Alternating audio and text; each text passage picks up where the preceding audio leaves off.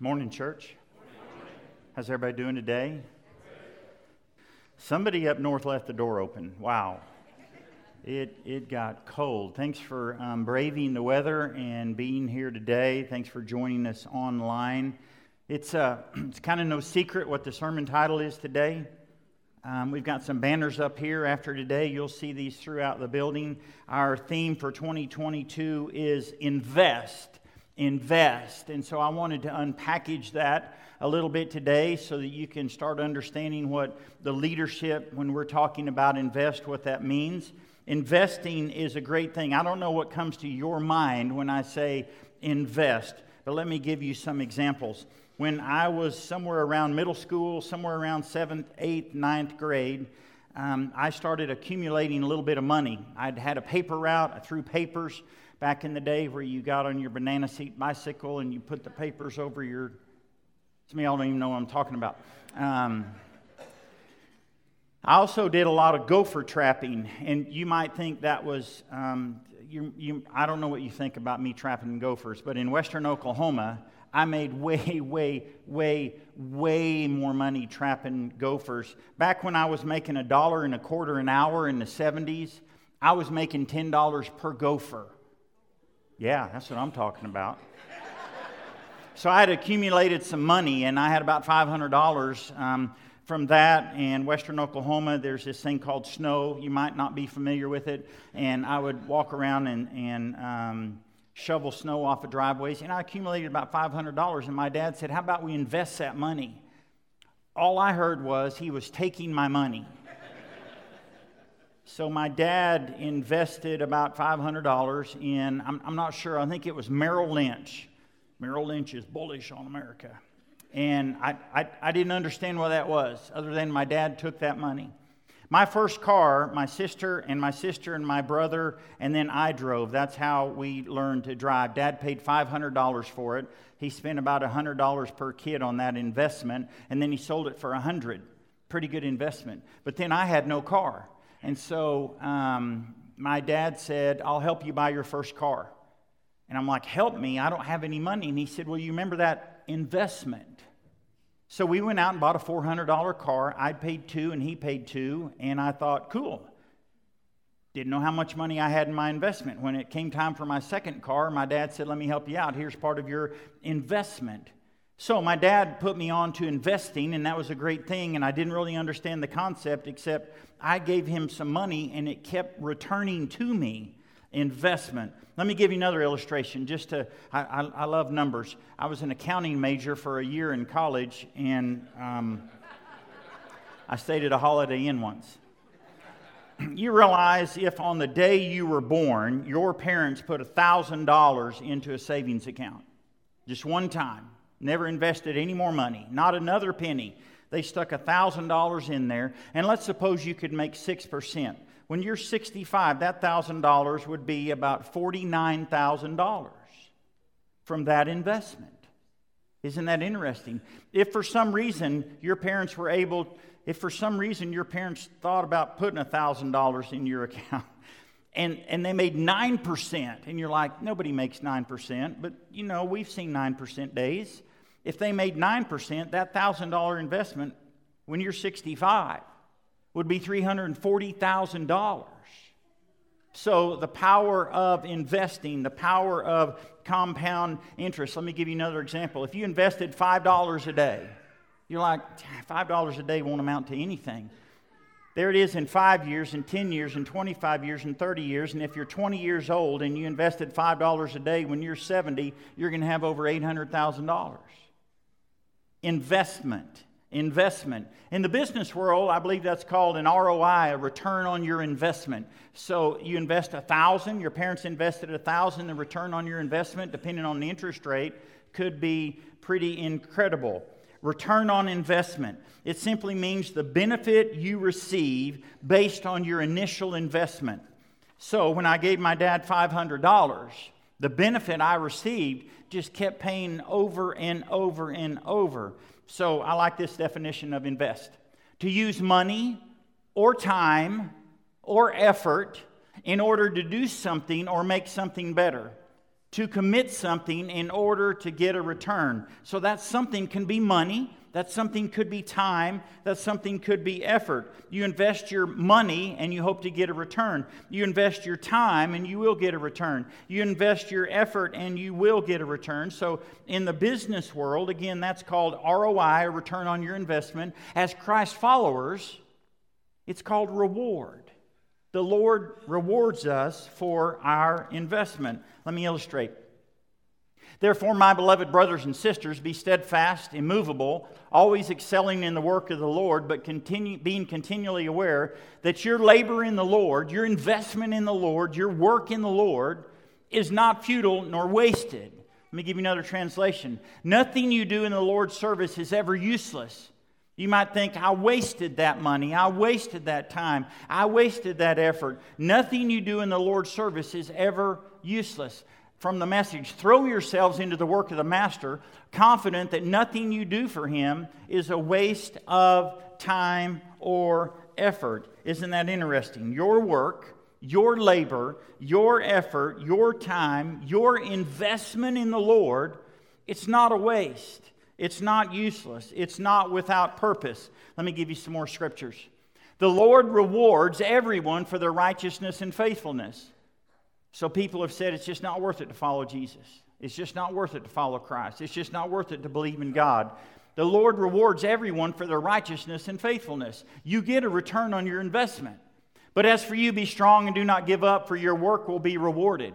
Children are a heritage from the Lord, offspring a reward from Him. Whoever scorns instruction will pay for it, but whoever respects a command, whoever invests in doing what is right, will be rewarded. Whoever is kind to the poor, lends to the Lord, and He will reward them for what they've done. Let me keep going. Matthew chapter 5, blessed are you when people insult you, persecute you, falsely say all kinds of evil against you because of me. Rejoice and be glad, because great is your reward in heaven. Now, wait a minute. I'm being persecuted and people are picking on me and people are abusing me. How am I getting a reward on that? How is that a return on my investment? Your reward's in heaven. People have told you, well, there's a star in your crown for that. Your reward's in heaven. How about Matthew 10? If anyone gives even a cup of cold water to one of these little ones who is my disciple, truly I tell you, that person will certainly not lose their reward. So when you give to someone, that is a return on your investment. Love your enemies. Do good to them. Why? Lend to them without expecting to get anything back. Why? Then your reward will be great and you will be children of the Most High. Is it worth it to be a Christ follower? Absolutely. Serve wholeheartedly. Let me say it another way. Invest wholeheartedly as if you were serving the Lord, not people, because you know that the Lord will reward each one for whatever good they do.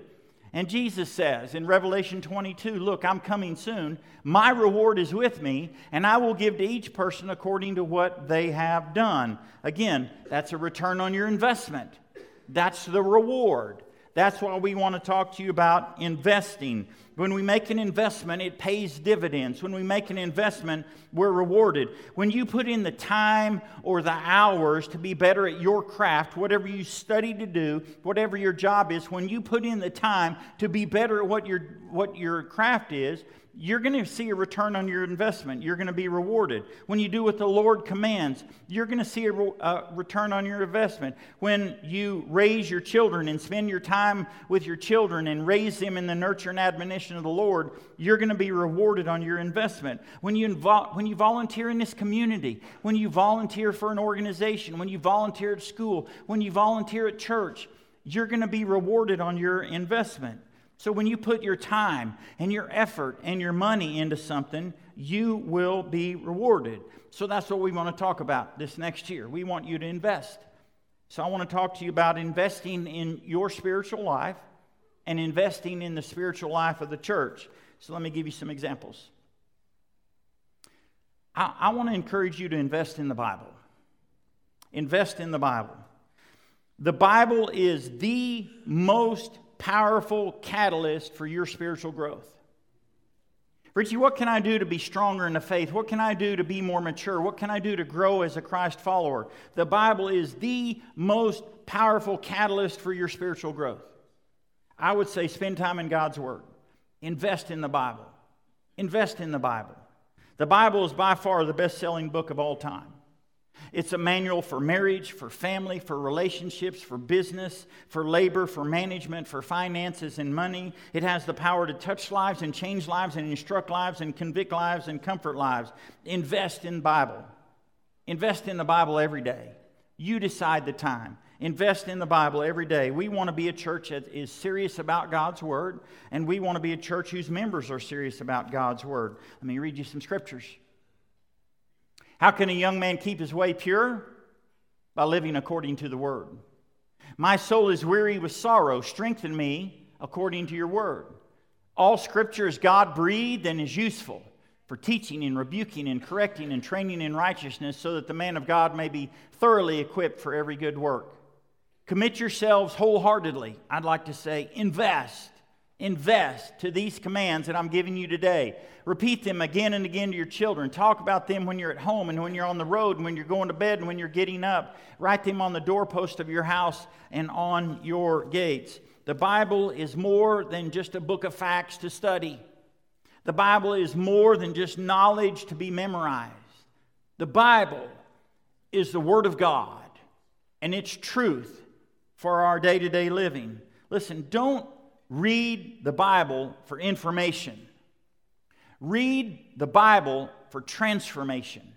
That's what God wants to do. The Word of God is living and active. It's sharper than any double-edged sword. It penetrates even to dividing soul and spirit, joints and marrow. It judges the thoughts and attitudes of the heart. Invest in the Bible. Spend time in God's Word every day. Whether you read it or listen to it on the way to work, invest in it. Get a Bible reading schedule to help you stay on track. You decide what it is, and just start wherever you want to start. There's no wrong place to start. You can start in the Old Testament. It doesn't have to be Genesis. You can start in the New Testament. It doesn't have to be Matthew. You can read a proverb every day and read the Proverbs every month. If you read 10 chapters a day, you're like, Richie, that's a lot. But if you read 10 chapters a day, you'll read through the New Testament every month. Invest in God's Word. Invest in Bible study. Get a translation that you like. Get a translation that works for you. I grew up and it had to be the King James Version. It had to be, or people would send you somewhere. Because, Paul said to the church at Corinth, I didn't come to you with words of wisdom. I came to you with the King James Version. And if the Bible was good enough for the Apostle Paul, it's good enough for me. Listen, get a version that works for you. Get a version that makes you want to read. Get a version that there's so many different. There's easy to read versions. There's so many. You see me quoting from different translations all the time. Get a study Bible. Get the Life Application Study Bible. Get a translation that will keep you invested in God's Word. Today's January 2, so you're only a day behind. Invest in the Bible. How about this one? Invest in a small group or a class. Get plugged in with a group of people. It will grow you spiritually, and it will grow our church spiritually. You pick the group. You start a group. If you're thinking, I don't even know what you're talking about when you talk about small groups, listen, get a group of people that you will invest in each other and do life together, and you decide how often you want to meet. There's not any rules. When we say get in a small group, we're just saying get in a group of people that you can be accountable and you can grow spiritually. Invest in your spiritual life. Listen, don't just be a believer, be a belonger. Belong to a group. We believe in the ministry of small groups. The purpose of groups has never changed. We need each other. We need each other. Check this out. They devoted themselves to the apostles' teaching, to the fellowship, to the breaking of bread and the prayer. All the believers were together and had everything in common, and they met together every day. Not just Sundays. They met together every day. They were accountable with somebody every day. They didn't have church buildings, so they met together in homes all the time. In Him, the whole building is joined together and rises to become a holy temple in the Lord. And in Him, you're being built together to become a dwelling in which God lives by His Spirit. Let's keep moving. Invest in this church. Invest by volunteering. Let me illustrate. Remember what we said about reading the Bible? The Bible is the most powerful catalyst for spiritual growth. You want to know what number 2 is? It's serving. You want to grow your faith? Read the Bible and serve. You want to grow your faith? Read the Bible and volunteer. They surveyed 80,000 Christians. I've shared this with you before. And of those who were determined to be the most Christ-centered Christ followers, 83% served in some capacity at least once a month. How do you grow your faith? You want to invest in your faith? Volunteer. Listen, there are so many ways and areas and things that you can do to volunteer around here. There's involvement forms on the table right when you walk out these doors. Listen, you decide. You decide how you want to volunteer. You decide where you want to volunteer. You decide how long you want to volunteer. Don't just be a spectator, be a participator. All right? I want to encourage you to do this. Give 1 hour a week in service. Give 1 hour a week in service. Volunteer 1 hour a week in the work of this church. You decide.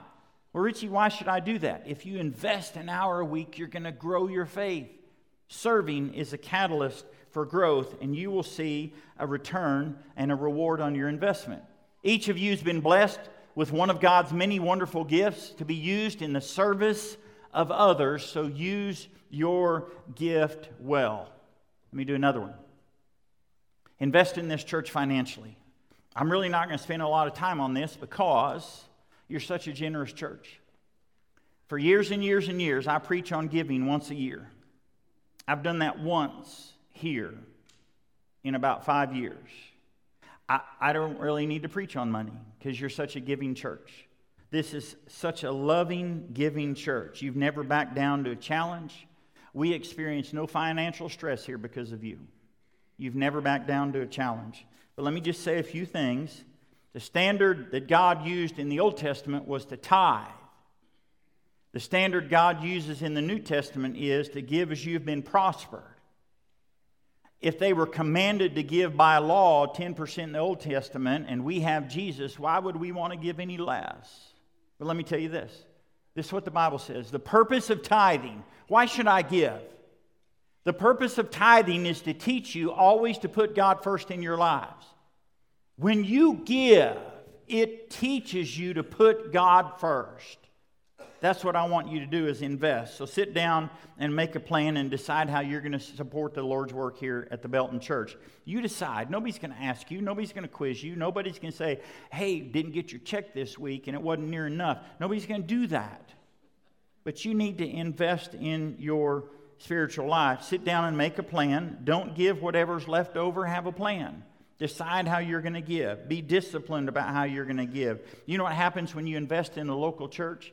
It shows you're engaged. It shows you love the Lord, and it shows that you're growing spiritually. Listen, giving's not about putting money in the plate. Giving's about trusting God, and it's about your spiritual maturity. Let's read some scripture. Command those who are rich in this present world. That's us. You might think that's somebody else. Wow, we live in a prosperous nation. Command those who are rich in this present world not to be arrogant nor to put their hope in wealth, which is so uncertain, but to put their hope in God, who richly provides us with everything for our enjoyment. Command them to do good, to be rich in good deeds, and be generous and willing to share. In this way, they will see a return on their investment. They will be rewarded.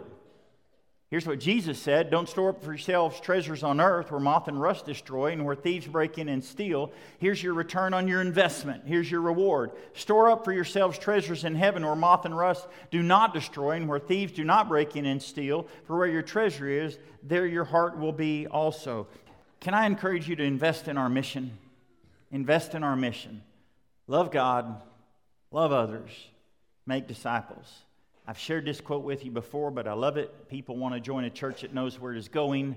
When a church clearly communicates its destination, people are eager to get on board.